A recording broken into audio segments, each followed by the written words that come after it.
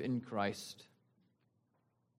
Not the one that we are anticipating for the first advent, but the one who has come and whose second advent we await with joy.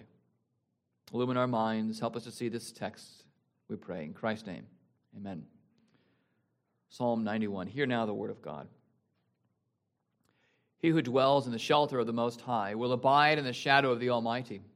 I will say to the Lord, my refuge and my fortress, my God in whom I trust. For he will deliver you from the snare of the fowler and from the deadly pestilence. He will cover you with his pinions, and under his wings you will find refuge. His faithfulness is a shield and a buckler. You will not fear the terror of the night, nor the arrow that flies by day, nor the pestilence that stalks in darkness, nor the destruction that wastes at noonday. 1,000 may fall at your side, 10,000 at your right hand, but it will not come near you. You will only look with your eyes and see the recompense of the wicked. Because you have made the Lord your dwelling place, the Most High, who is my refuge, no evil shall be allowed to befall you, no plague come near your tent. For he will command his angels concerning you to guard you in all your ways. On their hands they will bear you up, lest you strike your foot against a stone. You will tread on the lion and the adder, the young lion and the serpent you will trample underfoot. Because he holds fast to me in love, I will deliver him. I will protect him because he knows my name. When he calls to me, I will answer him. I will be with him in trouble. I will rescue him and honor him. With long life I will satisfy him and show him my salvation. Thus far, the reading of God's holy word, and may God add his blessing to the reading of his word. Thanks be to God. You may be seated.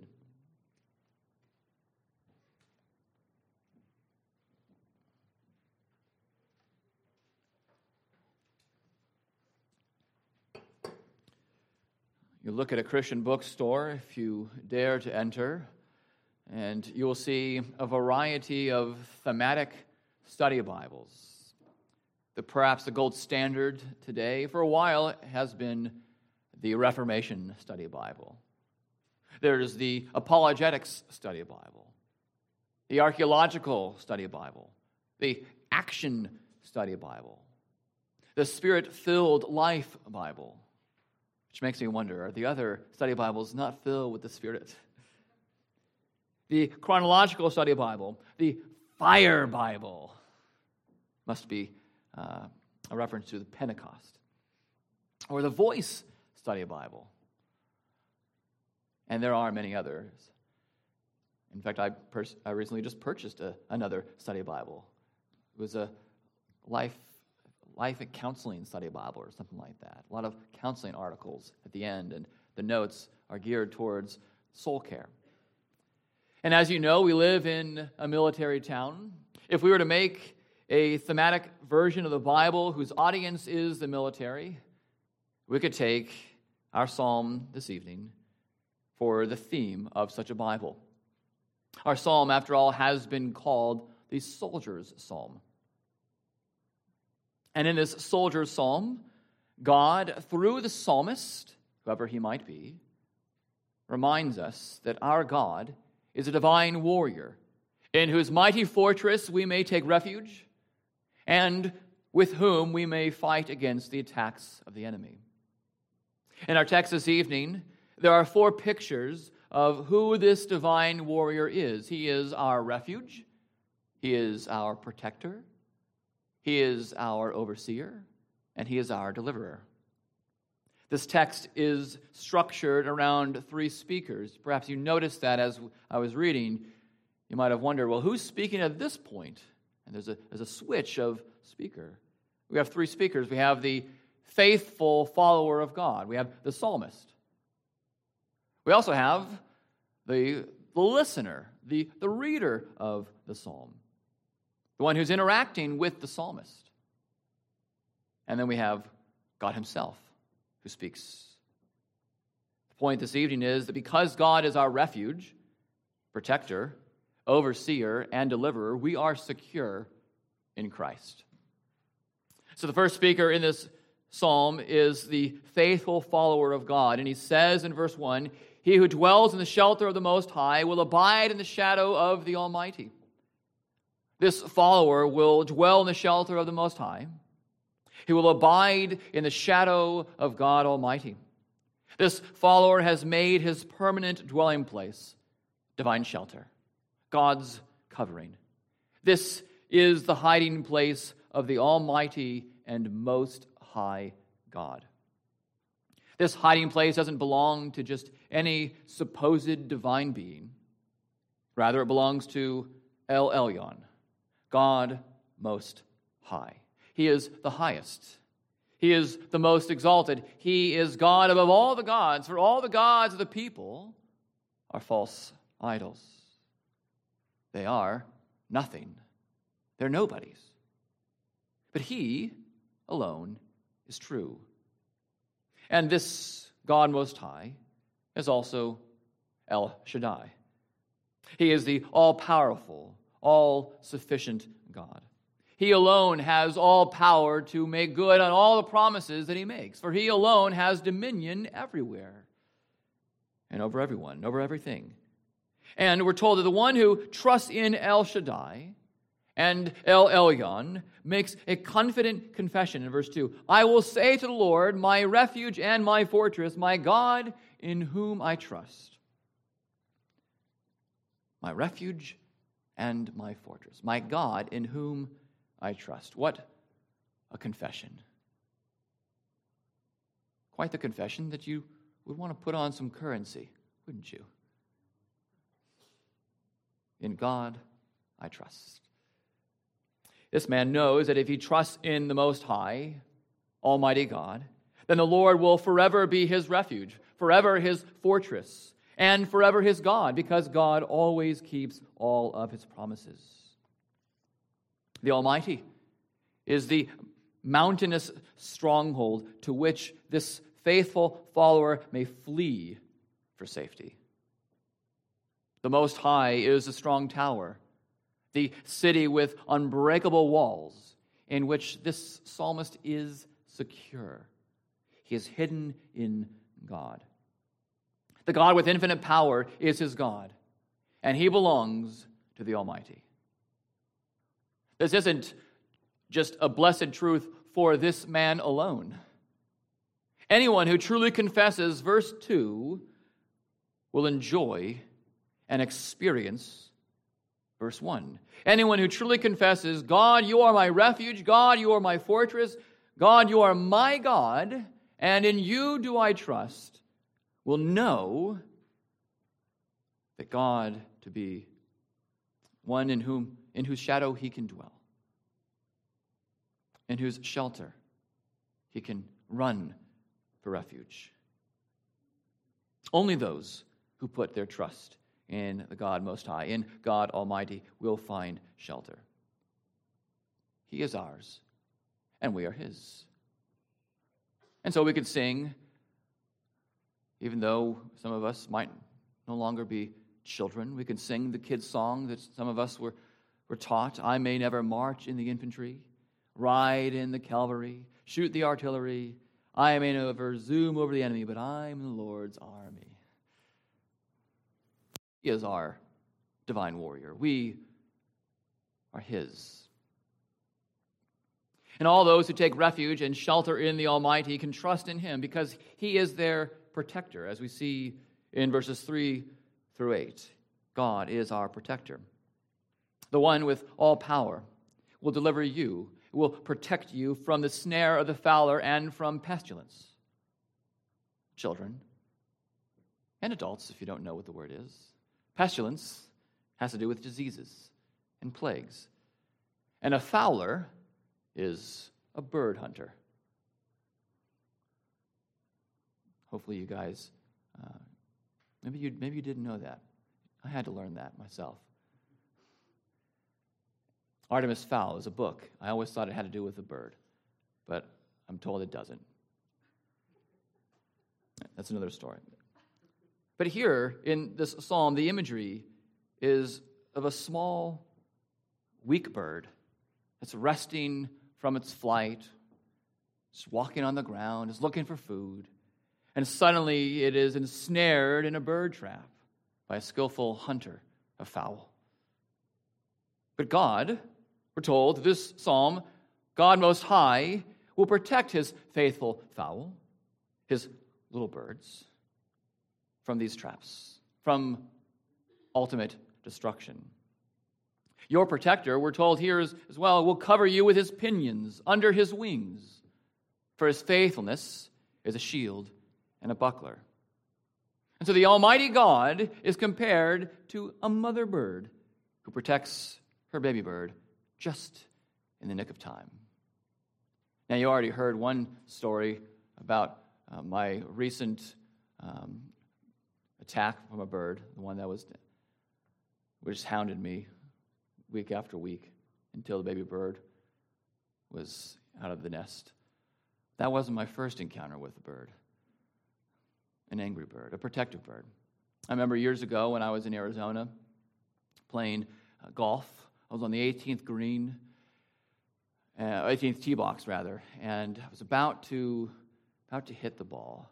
But at the corner of my eye, right eye, I saw a little bird at the tee box. And hey, golf clubs, maybe somebody would be vicious and want to hurt this little baby bird. And I did not want to be one of those. I wanted to protect this bird. And so I went over to it, went down. I was going to scoop it up. And then all of a sudden comes swooping down the bird that, again, I was clueless to where it was. And it almost took my head off. And I was reminded then, as I was reminded just recently as well, that these mother birds are very protective birds. And they really care for their young.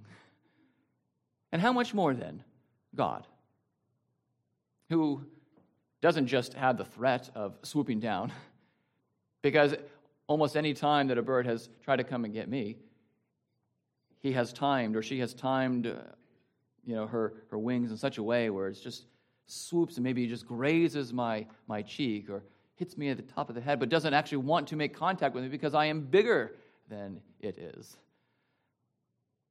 So it's not just a threat. It's not a scare tactic. God truly does have all power to protect us. We are such small, frail creatures, and God knows that. God cares for us.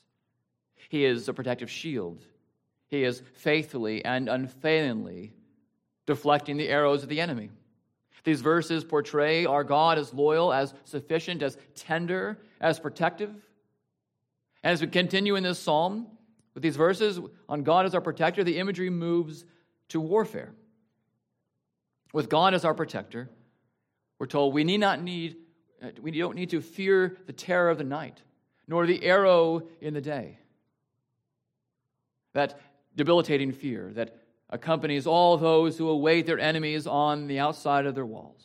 That calm before the storm of the enemy. That fear, we're told, is unwarranted when it comes to the enemies against us.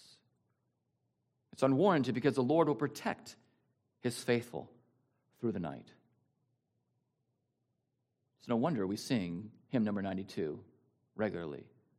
Our God is as a mighty fortress. Although the enemies pound and thunder at the walls of our souls, the Lord's people do not fear, because theirs is a mighty fortress. Ours is a mighty fortress. And this is 24/7 protection. Anything less would be detrimental to us, wouldn't it? There's no consolation, really, for those who are protected only for a short period of time, only to be vanquished and overcome, sold into slavery, ultimately destroyed. No. God, our mighty King, will never sleep on the job. We see in the psalm, 1,000 may fall at our side, even 10,000 at our right hand, but destruction will not come near. This is quite paradoxical. The picture here is of thousands of enemies dropping like flies just before our feet. Certainly a scary thought for them to be so close to us. But the point is that even though the enemy may come near you, God's protection is stronger than the strikes of the enemy, and God's presence is closer. You might feel the enemy's breath on your neck. But the one who breathed out his word indwells you, and so he is closer still. All we have to do, we're told, is to look in front of us and see the recompense of the wicked. That is to say, the wicked receiving their just penalty for their wickedness and their refusal to submit to the king. It is the faithful who will live, while the wicked and the unrepentant are finally defeated. Our God is our protector. And we move now to the second speaker of the psalm in verses 9 through 13, the audience. The audience responds to this faithful follower, and in this reply, the picture is now that of God as our overseer. Look at verses 9 and 10. Because you have made the Lord your dwelling place, the Most High, who is my refuge, no evil shall be allowed to befall you, no plague come near your tent. The audience here assures the follower that he has indeed made the Lord his refuge. Because the faithful one has done this, there is assurance that no evil shall be allowed to befall him, that no plague shall come near his tent. The psalmist is no doubt has in mind the awful plagues that once befell ancient Egypt, yet did not touch Israel. Even though they got super close, Israel was unfazed, unaffected. It's a simple task of the Almighty to stop any evil that threatens to undo us. It simply takes a sovereign's say-so, that no evil shall be allowed to befall his faithful ones. And his people have this assurance that the Lord will crush any impending evil because of what we see in verses 11 and 12. For he will command his angels concerning you to guard you in all your ways. On their hands they will bear you up, lest you strike your foot against a stone. This passage might be the closest thing to the idea of having a personal guardian angel. I don't know if I shared this with you before. I might have. But when I was in seminary, seminarians and theologians, we talk about the finer points of doctrine, the theological minutia. And one of those would be the question, does every person have his own, personal guardian angel? Like Denzel Washington? Whatever that movie is called, I can't remember. Do we get our own? And the professor answered the question something like, I think the angels play zone defense rather than man-to-man coverage. Such a theological answer. So rich with Scripture. If he was allowed to speculate, maybe I'm allowed to speculate as well. I don't think it's zone defense or man-to-man coverage. I don't think it's one individual angel per person. I think instead that we have tons of angels surrounding us all the time. We just can't see them. There's a whole host of angels, and the Lord has given them to us. Christ is better than the angels, but the angels serve a purpose. The Lord shows us his care for us by sending his angels to guard us in all our ways, to bear us up, we're told. And in Hebrews 1:14, it says that angels are ministering spirits. Yes, they minister to God. They worship the Son of God, who is far superior to them. But they are also gifts from the Son of God. Gifts for us, to minister to us. We just don't see them. Imagine if we did see them, we would be terrified. These aren't the cute little cherubim that we have figurines of.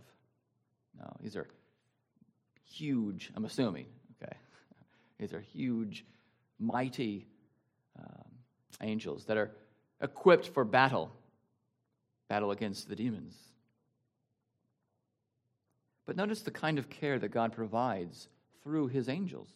He's looking after the littlest of things. Your foot will not even come against a stone.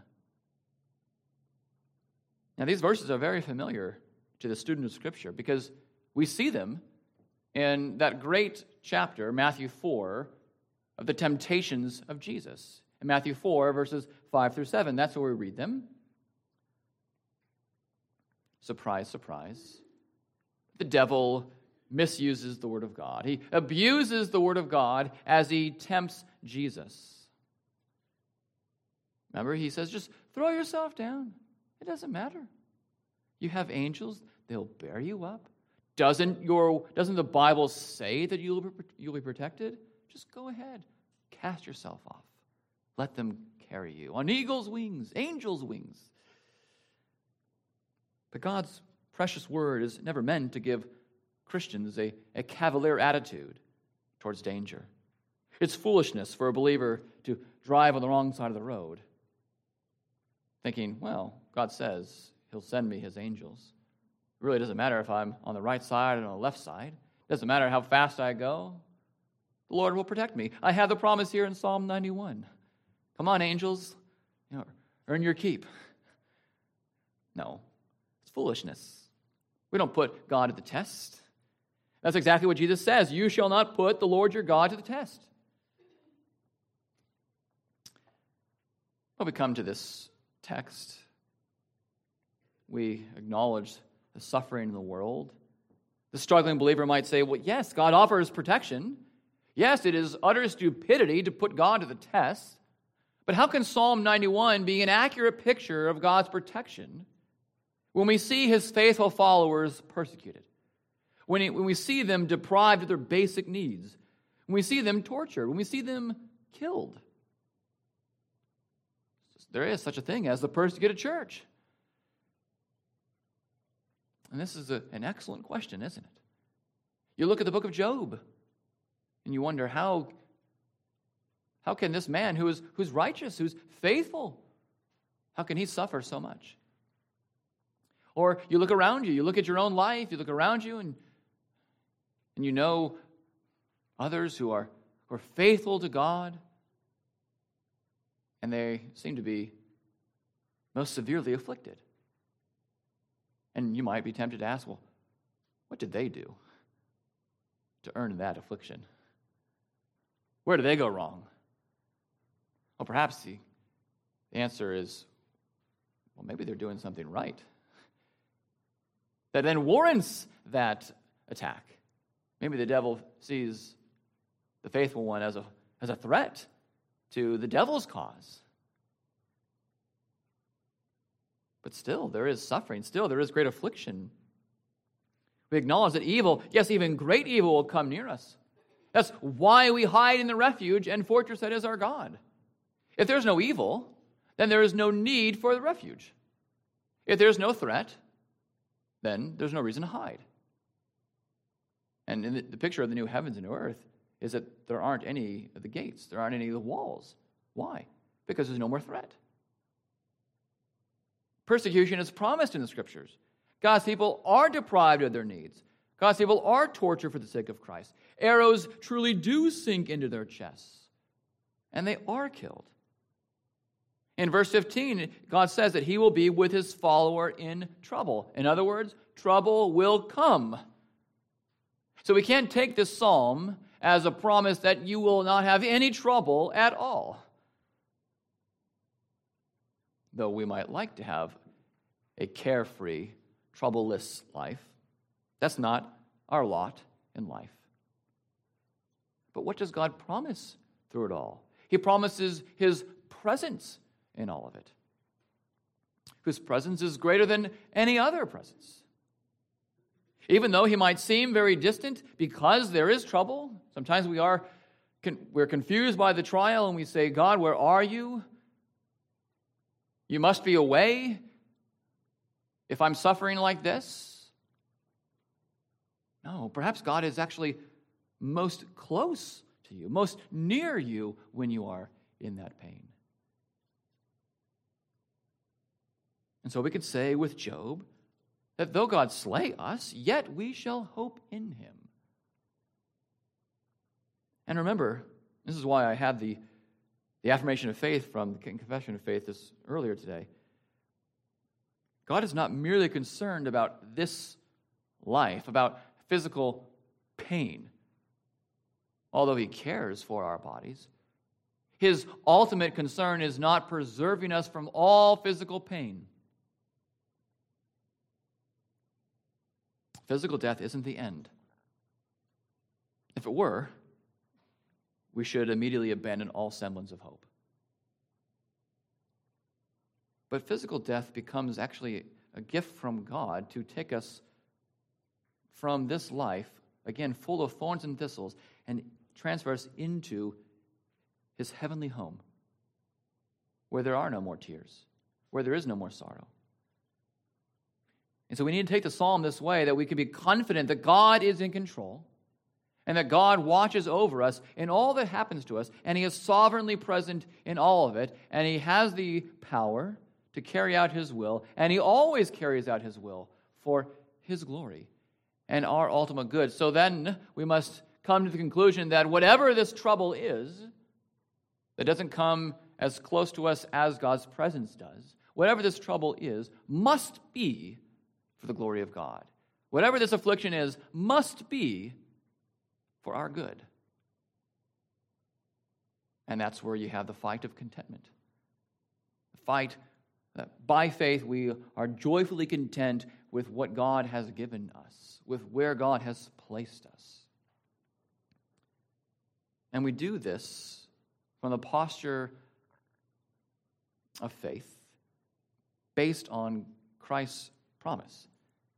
He says in John 16:33, "You will have tribulation in this world, but take heart, for I have overcome the world." Not only are God's people promised protection and oversight, but they are assured of victory. Verse 13, "You will tread on the lion and the adder, the young lion and the serpent you will trample underfoot." The faithful are more than conquerors. They trample on the lion and the adder. The adder, by the way, is a snake. Of course, this is not to be taken literally. We wouldn't want you to be stepping on lions, as some might handle snakes. Though sometimes snakes are a threat. And I heard just today that one of our own had to terminate a snake. It was in the backyard of the home. And he protected his wife by destroying that snake. Such dominion, such Genesis 3:15. So what does this verse point to? But the offspring of the woman who would one day crush the head of the serpent. Jesus crushing Satan's head. It is no mystery why the devil doesn't quote verse 13, but he is very happy quoting verses 11 and 12. He loves 11 and 12. He loves to say, "Hey, Jesus, throw yourself off. It's going to be okay. Angels will come. Your word says the angels will come. They'll bear you up." He focuses on verses 11 and 12. But he is selective. He doesn't quote verse 13, which pictures his demise, doesn't it? If he reads this, he knows it's there. And if he were honest, he'd say, "Ooh, I'm done for." That's exactly what Christ does. He treads on the lion and the adder. He takes down that serpent. The Messiah, the greater Lion of Judah, bites the head off of the lion who seeks someone to devour. And as we trust in this long-awaited Messiah, Jesus Christ, we share in his dominion as we proclaim the gospel victory over sin and death.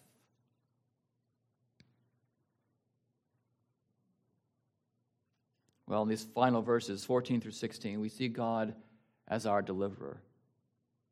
Finally, God is speaking in response to the words, this confession, the prayer of the faithful follower. Now, even that needs some modification. Finally, God speaks, because all of this is a psalm, and it is inspired. It is all God breathed. So all of this is God speaking. But in this dialogue, you have God speaking to the psalmist. Verse 14, he will be our deliverer. Because he holds fast to me in love, I will deliver him. I will protect him because he knows my name. As we trust in him, as we hold fast to our Almighty God in love, he is faithful to deliver us. He will protect us because we know his name. We have that special relationship with him as our God Most High. That glorious name that we spoke about this morning, that we wouldn't take in vain, that is upon us. To be called Christian is a grace. Because we belong to him, and he to us, the Lord promises to deliver us and be with us forever. Verse 15, when he calls to me, I will answer him. I will be with him in trouble. I will rescue him and honor him. He is faithful to answer all of our cries for mercy. He is faithful to answer all of our how long, O Lords. There is no such thing as unanswered prayers of the righteous, of the faithful. They do avail. God does answer in his time, for his glory, for our good. We will be rescued, we see this. But it is more than a deliverance, isn't it? We will also be honored. We will also be glorified. I will rescue him and honor him. All of those who are justified end up in the great golden chain of redemption, end up being glorified. All those who are delivered are not simply rescued. Their lives are not simply preserved. Those preserved lives go from one degree of glory to the next, where we are like the Son of God, where we will have resurrected bodies one day as well. How glorious, quite literally, if we're using the word literally properly, how literally glorious that is. As we cling to Christ, as we hold fast to him as our God, he will satisfy us and show us salvation. He will satisfy our heart's deepest need of reconciliation with him. He will satisfy us with the most precious relationship with the most precious one, with himself. You cannot do any better than God. And he has given you himself. To be truly satisfied, to be fully satisfied, we need the Lord. That's why, verse 16, with long life I will satisfy him and show him my salvation. To know real deep satisfaction, true eternal life, is to know the Lord. This is our God. He is our refuge. He is our protector. He is our overseer. He is our deliverer. And God is all of these to us only because of the person and work of Christ. Indeed, it is Christ who fulfills perfectly these promises of God. God promises to be our refuge. He promises to be our protector. He promises to oversee us. He promises to deliver us. Were it not for Christ's perfect life and his costly death, God could not rightly promise us these blessings. His divine refuge, his perfect protection, his clear oversight, his ultimate deliverance. He could not promise us those were it not for Christ. We would be eternally estranged from God, as we confessed just a little bit ago.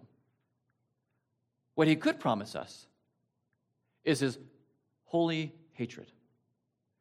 What he could promise us is an eternity in hell, because that is what we deserve. And he could make good on that promise. But we're thankful that not only is he a God of justice, but he is God of grace. And that he fulfills justice and metes out grace because of Christ. By God's grace, he has given us his Son.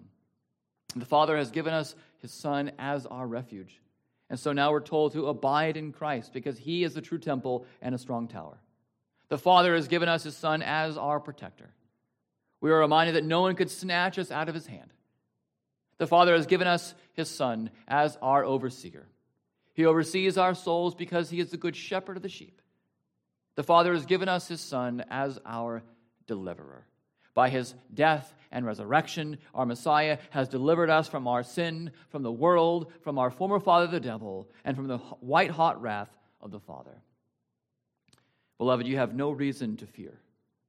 You have no reason to doubt the strength of God. He is your perfect, unconquerable warrior. And so hide in God, for he is your faithful fortress. He is your righteous refuge. Let's pray. Our beautiful God, our strong God, we thank you that we have these promises in this psalm. Promises that are fulfilled for us because of what Christ has done for us. Help us, Lord, to appreciate these more and more. Help us to run into the refuge that is our God. Help us to see the righteousness of Christ with greater clarity and with heightened worship.